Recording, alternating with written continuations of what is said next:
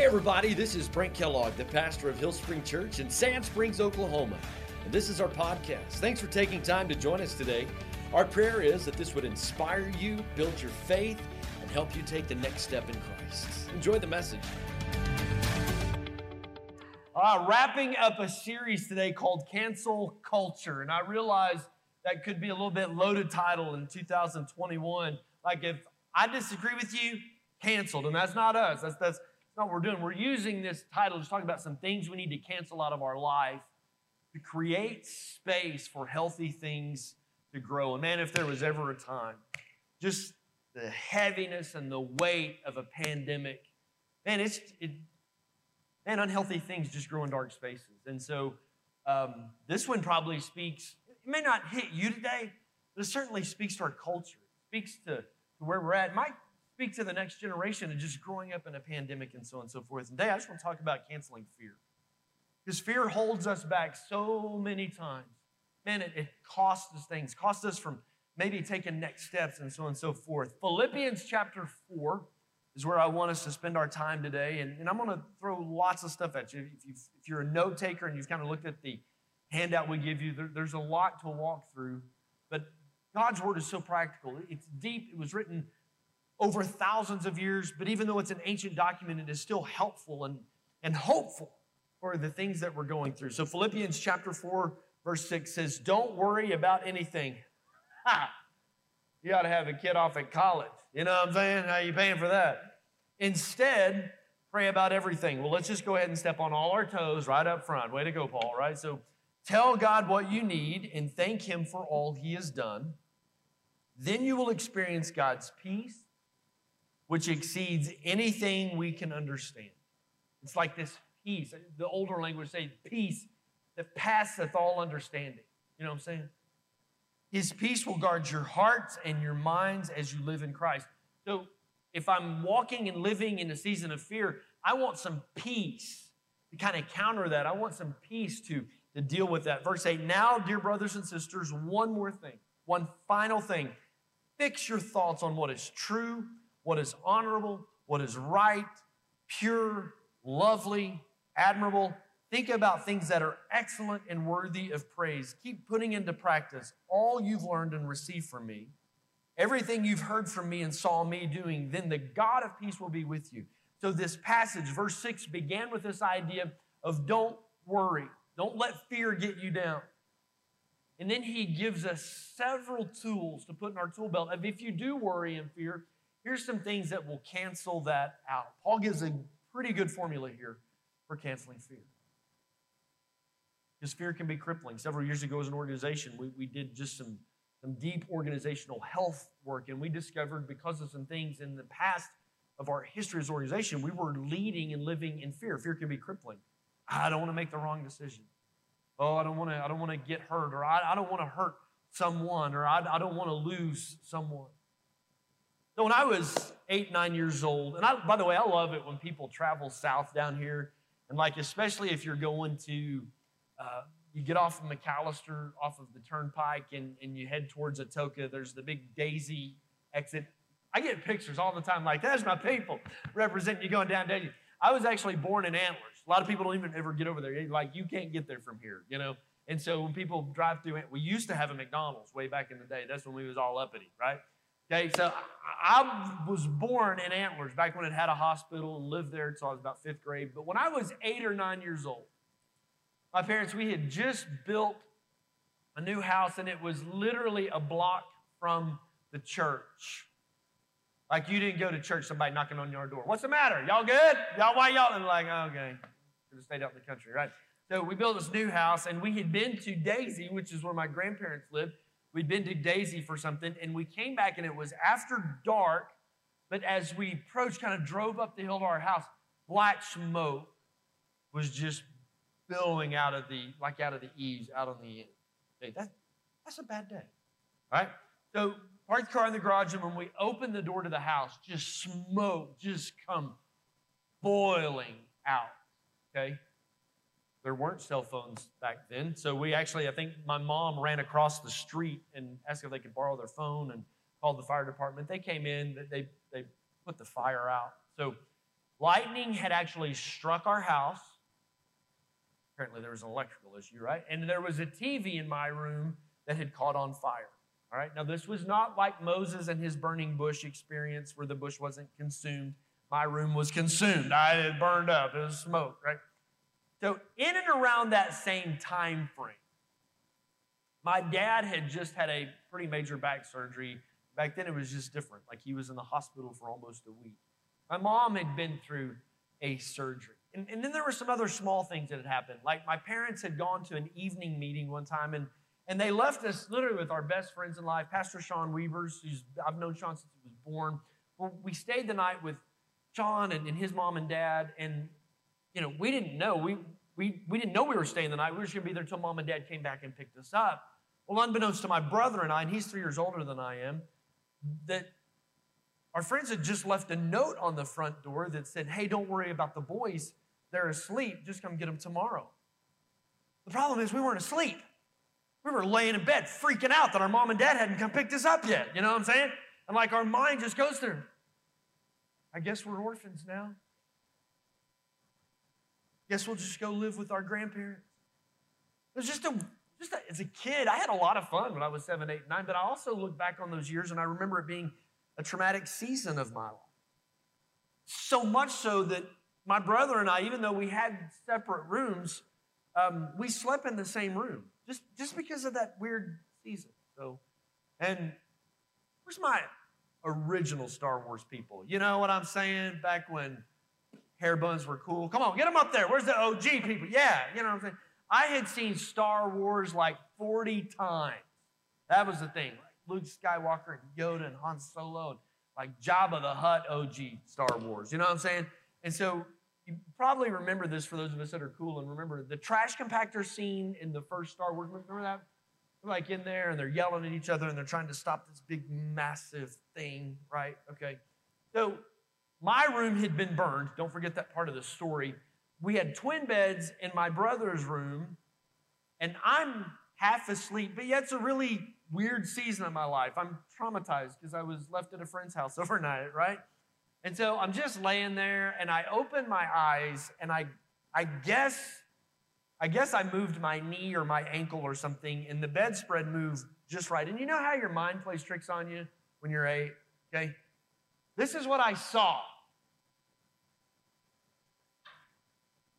The trash compactor monster stuck his head up right next to the board. Okay, so I screamed as manly as I could for an 8-year-old boy, yet surprisingly still sounded like a little girl. All right?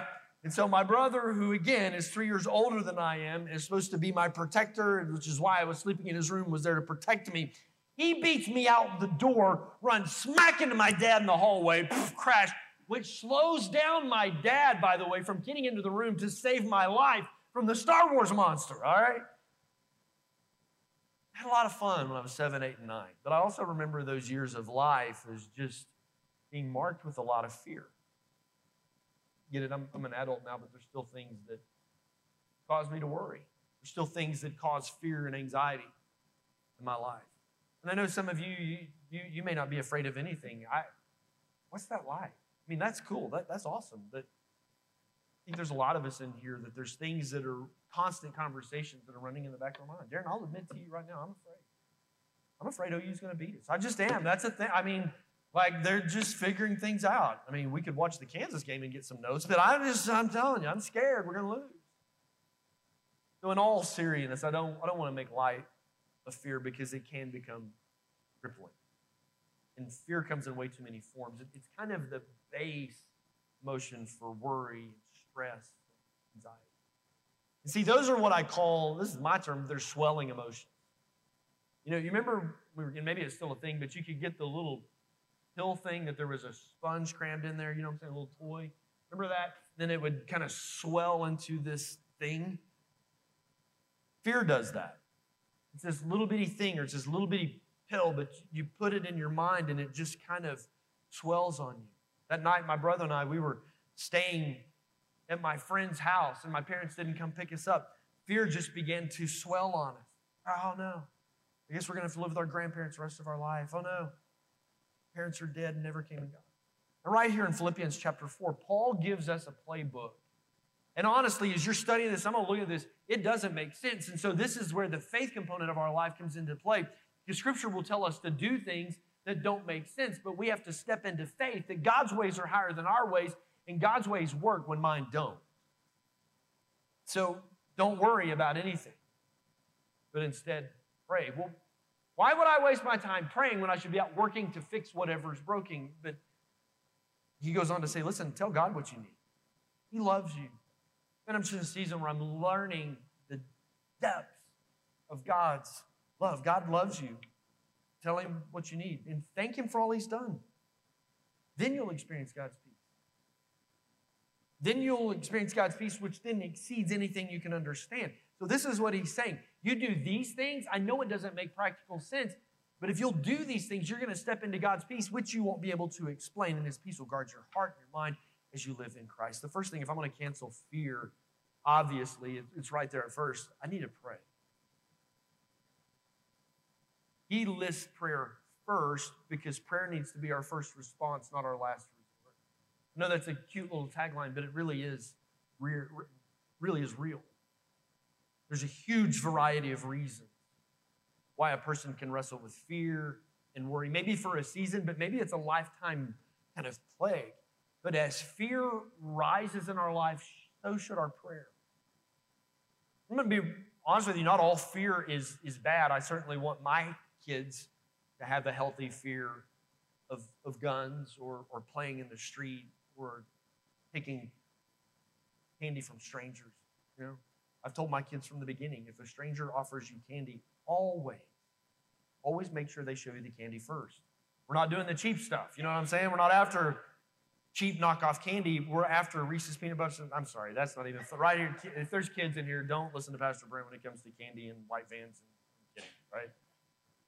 So years ago, Landon was 5. Kaylee would have been a year old. She was just a baby. And I was in a massive season of fear. And I just had this constant fear that something was going to happen to one of my kids. Like to this day, I had a vivid dream so clear. I can record to this day, like 12 years later, the details of that dream. And so I just lived in this constant state of fear. So a good friend of mine who's a Christian counselor, I went and talked to him about just, man, this is weird. It's like, well, when fear rises, maybe it's telling you something. Fear can be unhealthy if we live there, but not necessarily all fear is bad in our life.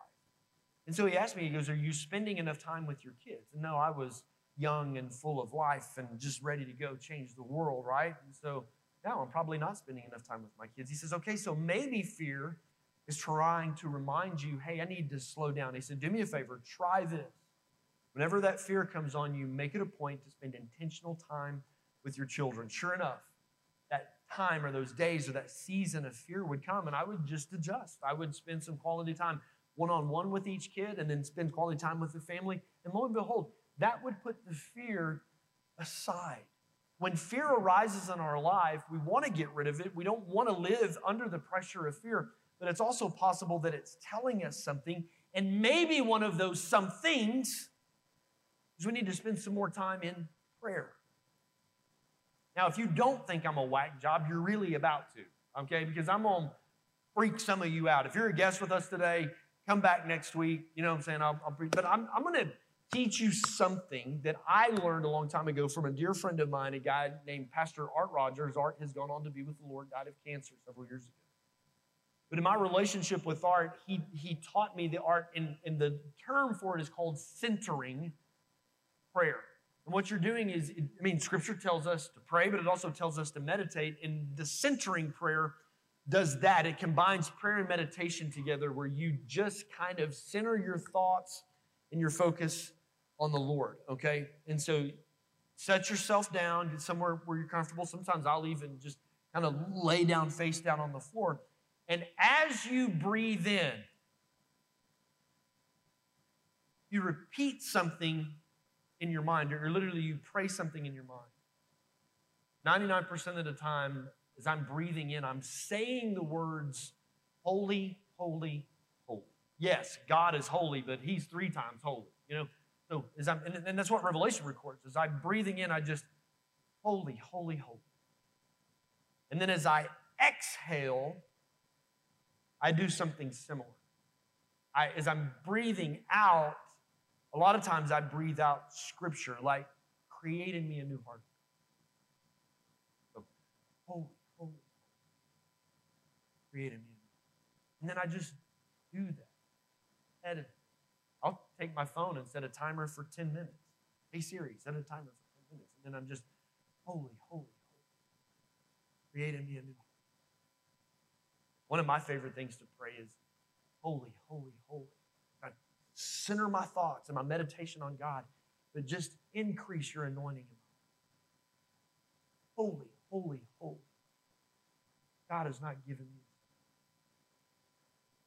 And I take 10 minutes to literally just stop, meditate on His holiness, pray His scripture into my life. Now, don't judge me. Sometimes I fall asleep. That's what the timer's for. Be real, all right? But even if you have fear at night, like if you're just worrying about your kids or your finances or your marriage or your life, then one of the best things you can do is just pray, because Philippians told us, pray, and then the peace of God comes rushing into your life. In a stressful season, or maybe just make this one of your spiritual disciplines or practices. Holy, holy, holy.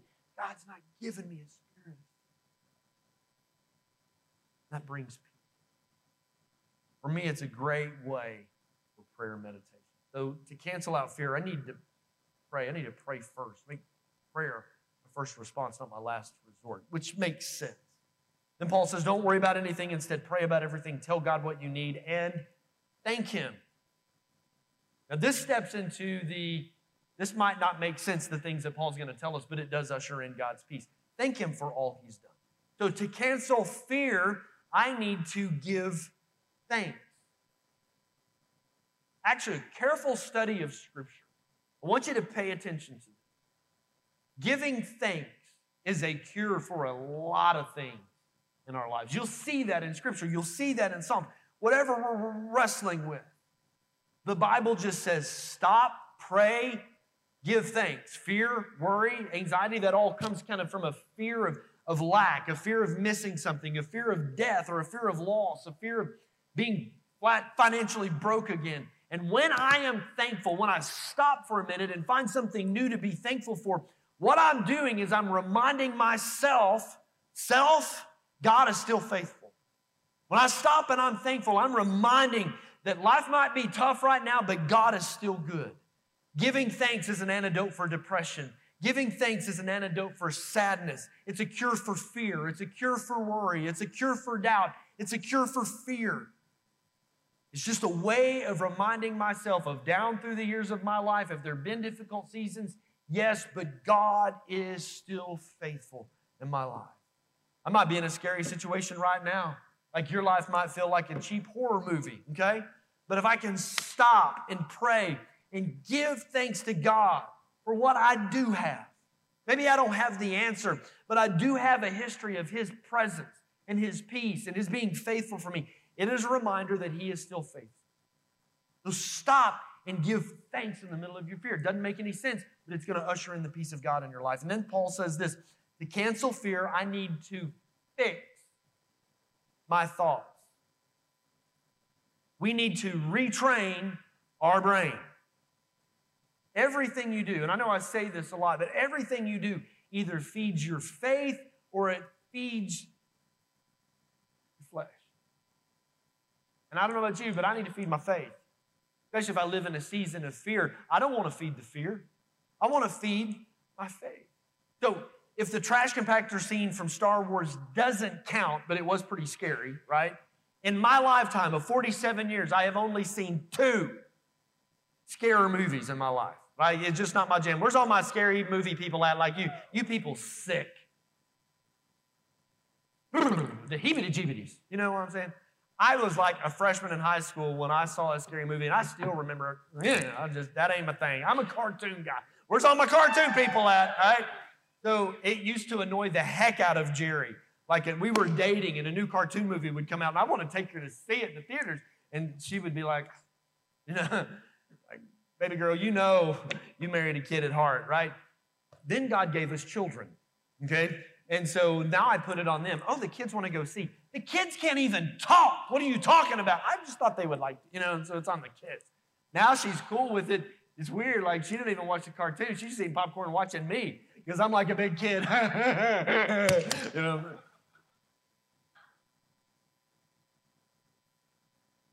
going to put that in the podcast. Can I take that part out? It's got to make the blooper reel. I don't even know what that was. Fear can be a trigger. Fear can tell me I need to adjust some things in my life. Maybe I need to pray more. Maybe I need to slow down and spend some time with my kids or be more diligent with my family. But if you're starting to always live in this world where you think your truck is going to break down, your wife's going to leave you, your dog's going to die, the fish ain't going to bite, you just need to listen to a little less country music. I'm just throwing that out there, right? There are 365 different Bible verses that have the concept of fear not or do not be afraid. There's 365 days in a year. How genius was God in using his people to write the scripture that he would give you a fear not verse for every day of your life. 1 John 4:18. There is no fear in love, but perfect love casts out fear. Because fear involves torment. So I want you to follow what John's saying here. That he who fears has not been made perfect in love. Just because I have fear, I'm not perfect in love, that's not what he's after. Like, what's the worst thing that could happen? Lose my job? That's bad. But look at the bank account and it hits zero. That's bad. That's not honestly the worst thing.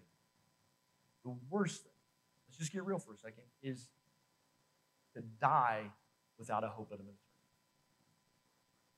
I know that sounds Sunday schoolish and kind of cheesy Sunday morning type, right? But there's a lot of bad things that can happen. But when the doctor walks into that room and he says, you have cancer, all of a sudden, loss of job, it falls way down the list. All of a sudden, that's not your biggest fear anymore. Your marriage has some issues, but when life and death is on the line, all of a sudden we can figure some things out in our marriage really quick. There's some things that just don't matter as much. Sure, there are real fears about real life circumstances. But let's just get real. When it boils down to, am I going to live? That kind of fear trumps everything. 1 Thessalonians 4:13 says, now, dear brothers and sisters, we want you to know what will happen to the believers, people who were with Christ, but they've already died, like my dad, like my grandparents. I don't want you to grieve like people who have no hope. Paul's being very specific here. Like believers have a hope, which goes back to what 1 John was saying. Listen, perfect love nailed Jesus to the cross. Perfect love took care of my sin yesterday, today, and forever. The worst thing that could happen is death apart from Jesus. But because of Jesus, we can say, oh, death, where is your sting? It was Christ's perfect love that gave us hope of an eternity in heaven. And that is a comfort for your biggest fear. 2 Timothy 1:7 says, for God's not given us a spirit of fear. Now, granted, Romans 8:28 can apply to our fear, that fear can prompt us to adjust some things in our life, to realize God's not given us that spirit of fear, but God wants to give you power through the power of the Holy Spirit, living, breathing, working in you. God wants to put a spirit of love in you. And God wants to give you a sound mind. And sometimes when fear is swelling in our mind, when fear is dominating our life, it's because our mind is not sound. We've maybe fed it with the wrong things. Maybe we've done too many of the wrong things.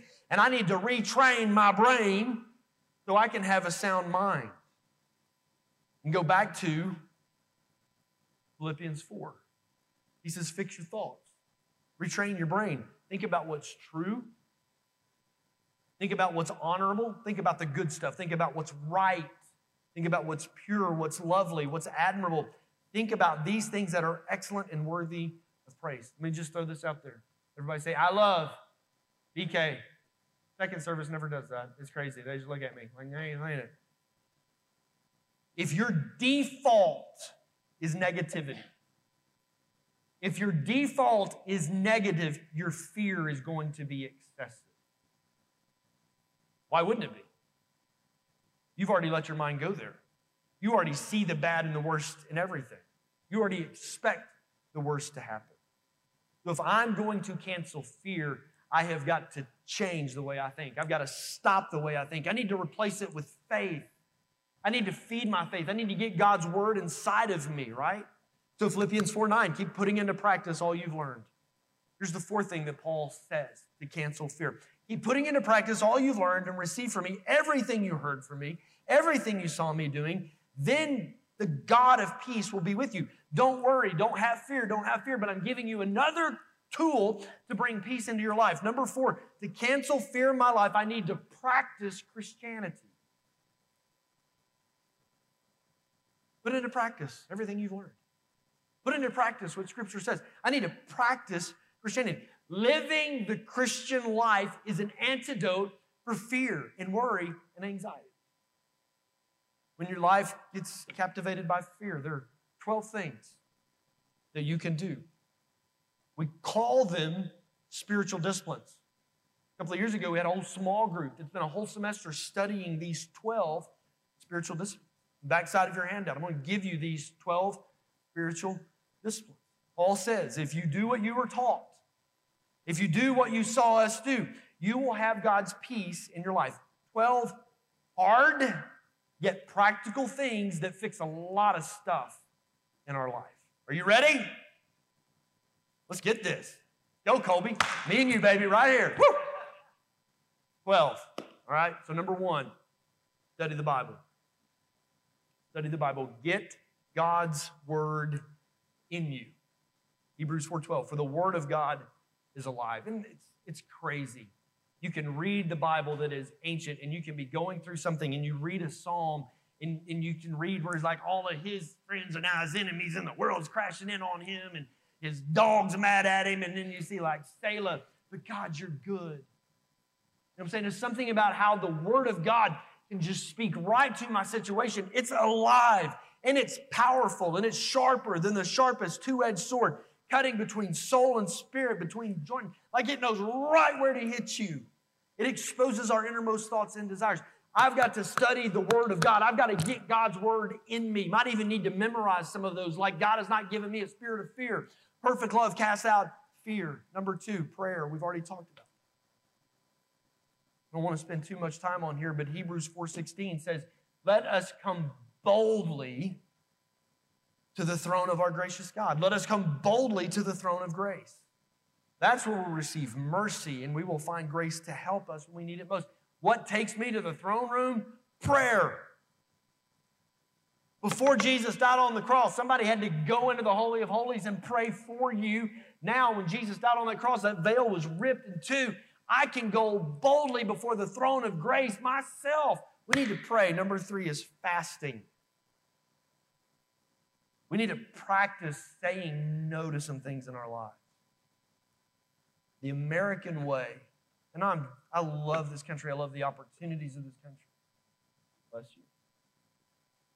But the American way, if I can have everything I want, when I want it, pay for it later, we don't say no to anything.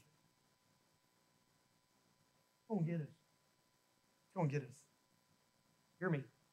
I do not enjoy fasting. I enjoy feasting. You know what I'm saying? But I need fasting. I need it consistently, regularly, day a week in my life. I am so much better when I have this spiritual discipline in my life. And so in Philippians 3, it'll come up on the screen, he's talking about people's behaviors who are enemies to the cross, not Christians. They're not practicing Christianity. And he says this, he says, they are headed for destruction. Their God is their appetite. Yes, that can be for food, but it can be your appetite for pleasure. It can be appetite for your own personal happiness. It can be appetite to give me what I want, when I need it. And he says, if you keep going down that path, you're headed for destruction. What fasting does is it regularly says in my life, I'm going to say no to something because I need to have saying no to something as a discipline in my life.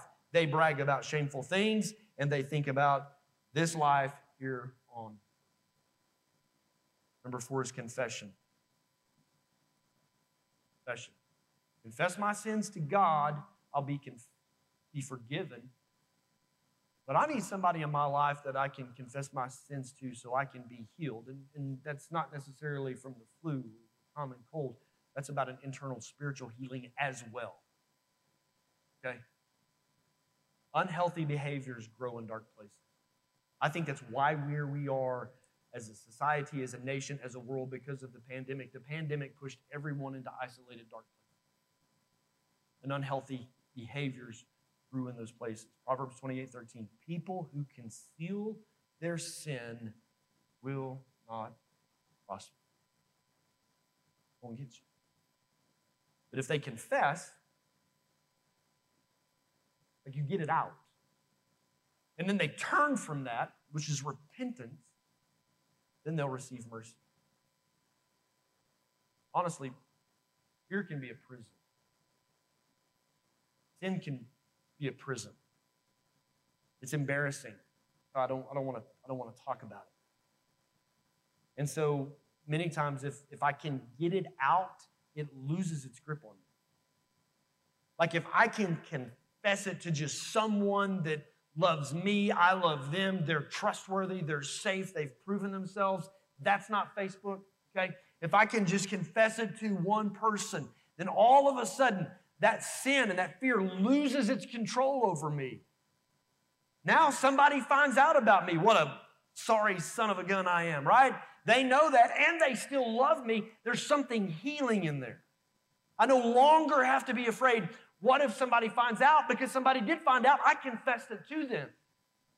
And it's freeing, it's relieving to you. It just gets this burden off of you, the power of confession. If you're with me, say amen. Number 5 is worship. Give to the Lord the glory he deserves. Bring your offering, come into his presence. Worship the Lord in all his splendor. Like this is a command to God's people. Be worshipers. I want us, one of my greatest desires is for us to be a worshiping church. That when people come to Hillspring, they're like, man, those are like the happiest people ever. They start singing songs up there, I don't even know, but man, I just look at them and they're believing what they're singing. There is such power in worship. That's why Sunday morning is good for your soul. Can I get an amen? Well, what's in it for me? I don't know. Psalm 16:11 says, you will make known to me the path of life. In your presence, there's fullness of joy. In your right hand, there's pleasures, I don't know, forever. What's in it for me if I worship? There's wisdom to how to live my life. There's fullness of joy. In his right hand, there is pleasures forever. It is so benefiting to us to add the spiritual discipline of worship in our life. Number 6 is fellowship. Being together with the right people, the right place. Hebrews 10:25. And let us not neglect our meeting together, as some people do, but encourage one another, especially now that the day of his return is drawing near. That's another big dream for me. When people come to church at Hillspring Church, whether it's in the lobby or in service or in a small group or whatever, that you got cheerleaders encouraging you. Man, I know you got some fear going on. I know your life is heavy, but man, greater is he that's in me than he that's in the world. We are with you. God's got this. Let's go take on the world. Okay. Having the right relationship in our life is so key. We need life-giving people. We need the church. Something happens when God's people gather regularly and worship. For far too many, COVID has robbed that. 40%. Church attendance in the United States is down by 40%. And I understand. I get there are people that do not need to be in church. Safety, I get that. There are far too many of us, it just became a habit and we just can't get back in that routine. And maybe this is why fear is rampant in this season of life. This COVID has knocked us out of this spiritual rhythm. Number 6 is rest. Can I get an amen? I will practice that this afternoon. Come on, somebody. Rest. Jesus said, come to me all who are weary and carrying heavy burdens, and I will give you, everybody say it with me, rest. Sometimes your fear may be a trigger, maybe a sign, maybe something is too much, something's out of line. And so you need to slow down. You need to learn how to let your body rest, let your spirit rest, let your mind rest. Yesterday, my grandfather passed away back in December. My brother and I are now joint owners of my grandparents' home, and it hadn't really been worked on in a long time, and so we've completely remodeled it. And he and his wife, they're empty nesters, and so they have a lot more time and flexibility on weekends. I have a job on Sundays, and so anyway, I went yesterday and I worked, and man, we cut down trees and we did all kinds of stuff. Your brother's sore up here today. You know what I'm saying? I'm sore. I worked outside. I left my house yesterday at 6 o'clock. I didn't get home till 9 o'clock last night. I'm sore, but I'm so refreshed because Monday through Friday I worked with my mind, and all day yesterday I got to work with my hands. It was refreshing to me to get to do that. We have got to find rhythms of life to rest and refresh our soul. Number 8 is celebration. We've already talked about this. Give thanks. I want you to pay attention. It's a cure for a lot of things in our culture. Giving thanks. Giving thanks. It's a cure for a lot of things in our life. Number 9, service. We were made to make a difference. And this is not mommy and daddy going, oh, baby, you can do anything you want to do. No, this is God, your Father, your Creator, talking to you. You were made to make a difference. You were made for a purpose, but the only way you can do that is to give yourself away. Ephesians 2:10, we are God's masterpiece. He's created us new in Christ Jesus. Thank God for that. So we can do the good things that He planned before I was ever born. God created you with a purpose. The only way you'll fulfill that purpose is if you can push away from your selfish and what about me and say, God, I give myself away. I am here to serve. Number 10 is generosity. Acts 20:35, you should remember the words of the Lord Jesus Himself. It is more blessed to give than it is to receive. Arrogant way. What about me? I'm going to take what I can get. Why would I give that? And God's way says, listen, if you will step into being a generous person, living open-handed, it does something in you. This is equivalent with fasting. It ain't fun. It ain't popular. It requires a little bit out of me. But if I can practice the spiritual discipline of being a generous person regularly, consistently, faithfully, investing in things that matter, like the local church, and it's a blessing. John 3:16. For this is how God so loved the world, He gave. You want to be like Christ? That should be our mission as Christians. We should want to be like Christ. You want to be like Christ? Do what God did. God gave. Number 11 is purity.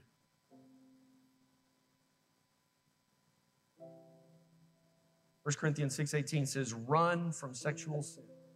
No other sin so clearly affects the body as this one does.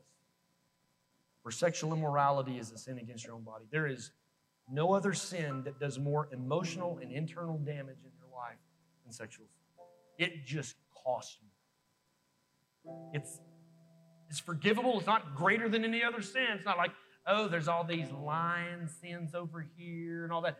And then there's the sexual ones. That's a different list. No, it's on the same list. It just impacts you more physically, emotionally, relationally. It just costs more to us. It does more damage in our life. Let's push that out. Number 12, make disciples. Like invest in others. Like give yourself away. You are a step ahead of somebody else that needs what you've been through in their life. You ain't perfect. I ain't perfect. But we need to be reaching behind us and making disciples. 2 Timothy 2:2. What you've heard me say in front of a lot of people, in front of many witnesses, you do that. What you've been through in your life, you go teach other people too. Teach that to faithful men. Then they will be able to teach others. So it's like this multiplying system. Like if I'm going to reach down to somebody and somebody else, and then these two reach down to somebody and to somebody else, then all of a sudden you build this network of making disciples that becomes this circle of encouraging and praying and taking hell for the kingdom. Amen, everybody? Matthew 28:19. Therefore, this is a command. Some things we just need to do because we're told to do it. Because He says, I said so. That ought to be enough. Why do I have to do that? Because I said so. Okay. Therefore, just go make disciples. of all the nations. Why we're a mission-minded church. Nations and neighborhoods. God blessed us with a lot. We need to take that to the world. Baptize them in the name of the Father, the name of the Son, and the Holy Spirit. Is fear costing you something? Is it costing you too much? Is fear keeping you from something? So it could be your life is missing one or more of these 12 things. There's a list here of 12 things to practice Christianity. They're spiritual disciplines. And really, we need all 12 of them in rhythms of our life. But I don't know that I'm doing all 12 of those with 100% effort right now. So maybe what we need to do is take one or take two or take three that I'm certainly not doing, and I need to add that intentionally, like get the phone out, put it on the calendar, make a reminder. And I need to add that to my life. Why they're called spiritual disciplines. I have to discipline myself to do that, but it's also meant to make our lives better. It's meant to help us grow. It's meant to help us just become more like Christ. Love Jesus deeper. Build our faith. That's what they're there for. I don't personally this week, I got a lot out of this. Illness. And maybe there's someone here today that you're a slave to fear. Maybe you're a slave to worry. You're not resting well. I should tell you, God's word is the answer, and God's people are here to help. He has given us a way. If you took notes, if you write it down, it's right there. Food's on the table. It's up to you to eat.